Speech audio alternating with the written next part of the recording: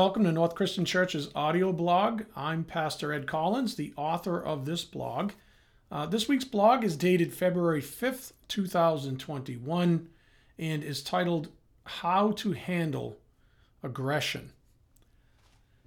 I had to spend some time with a person recently that, in all honesty, just rubs me the wrong way. This person spent the majority of our interaction attempting to assert themselves over me.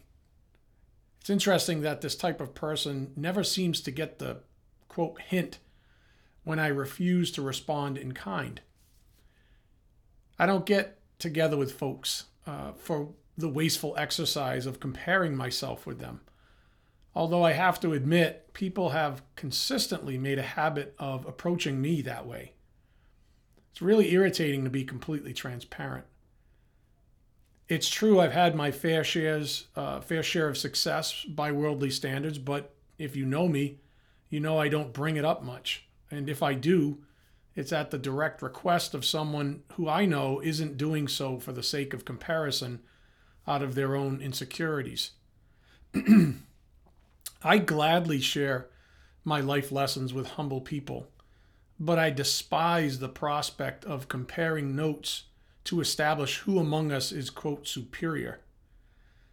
It's not out of fear of falling short. It's that I find the entire process repulsive. Why? Because it's completely fleshly, and the human flesh is truly the ugliest creature of all. So I prefer not to deal with it. So to finish my story above, I had to spend some time with someone who wasn't just irritating me, but was doing so aggressively, though passively.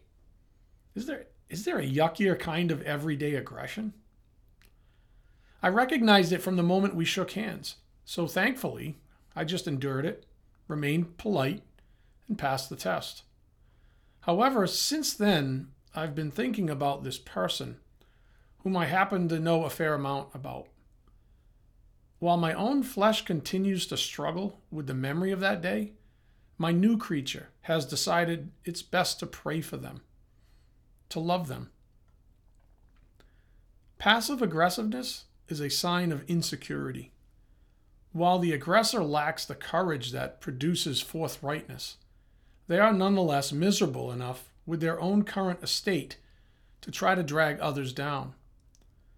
This thought alone makes me quite sad.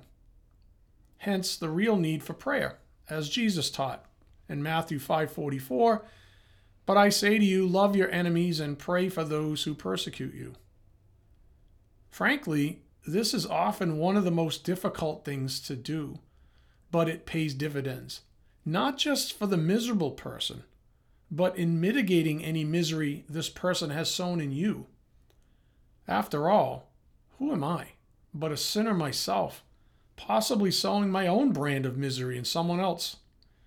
Galatians 6:1-10 reads, "Brothers, if anyone is caught in any transgression, you who are spiritual should restore him in a spirit of gentleness. Keep watch on yourself, lest you too be tempted. Bear one another's burdens, and so fulfill the law of Christ. For if anyone thinks he is something, when he is nothing, he deceives himself.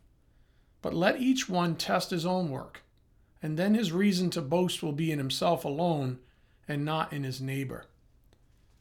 For each will have to bear his own load. Let the one who is taught the word share all good things with the one who teaches. Do not be deceived. God is not mocked.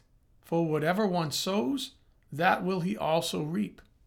For the one who sows to his own flesh will from the flesh reap corruption. But the one who sows to the Spirit will from the Spirit reap eternal life. And let us not grow weary of doing good, for in due season we will reap, if we do not give up. So then, as we have opportunity, let us do good to everyone, and especially to those who are of the household of faith." Whenever someone gets aggressive with me, passive or otherwise, my flesh's hackles go up almost instantaneously, and I'm tempted to battle it out. But the lesson here is that if I allow that to happen, the enemy has won. for I have become no better than my opposition, making me a hypocrite. 1 Peter 2:1, so put away all malice and deceit and hypocrisy and envy and all slander. The temptation to react to aggression must be met with godly perspective if you ever hope to pass the test. In my personal experience, I've learned to actually expect to be attacked by those who are struggling, insecure, self-loathing, whether unbelievers or even believers. The more I understand the depravity of man, the more I am able to deflect said temptation to wrangle with it. 2 Timothy 3:1-5 reads, but understand this, that in the last days there will come times of difficulty. For people will be lovers of self, lovers of money, proud, arrogant, abusive, disobedient to their parents, ungrateful, unholy, heartless, unappeasable, slanderous, without self-control, brutal, not loving good, treacherous, reckless, swollen with conceit, lovers of pleasure rather than lovers of God, having the appearance of godliness, but denying its power. Avoid such people. As Paul wrote, often the best strategy is to simply avoid such people, verse 5, which is what I've done with my recent aggressor. Simply continue to pray for them, as Jesus said, and leave the healing up to God. It's certainly easier said than done, though, as sometimes we are forced into situations where we can't really avoid them wholly. For example, family get-togethers, work, impromptu gatherings. By all means, remain humble, for this is where your deliverance lies always. Don't give the devil the satisfaction of tripping you up. 1 Peter 5:6-9. Humble yourselves, therefore, under the mighty hand of God, so that at the proper time he may exalt you, casting all your anxieties on him because he cares for you. Be sober-minded, be watchful. Your adversary, the devil, prowls around like a roaring lion, seeking someone to devour. Resist him, firm in your faith, knowing that the same kinds of suffering are being experienced by your brotherhood throughout the world. Be encouraged. You are not alone. A quote, roaring lion from verse 8 on the prowl is the picture of aggression. With faith, you can resist him, just like other believers intent on passing the test.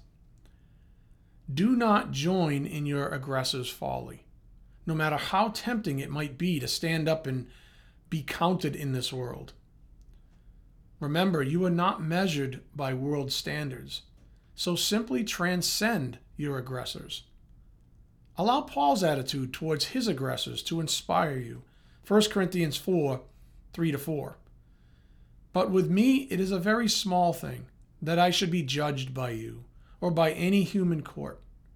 In fact, I do not even judge myself, for I am not aware of anything against myself, but I am not thereby acquitted. It is the Lord who judges me. Handling aggression can be difficult, but it's actually simple. Just remember who the weaker vessel is and love them enough to pray for them. God's got your back. Thanks again for listening. If you enjoyed this, please visit us at nccdighton.org. That's nccdighton.org. Or search for our podcast at North Christian Church Podcast. Until next time, God bless and have a wonderful day in God's matchless grace.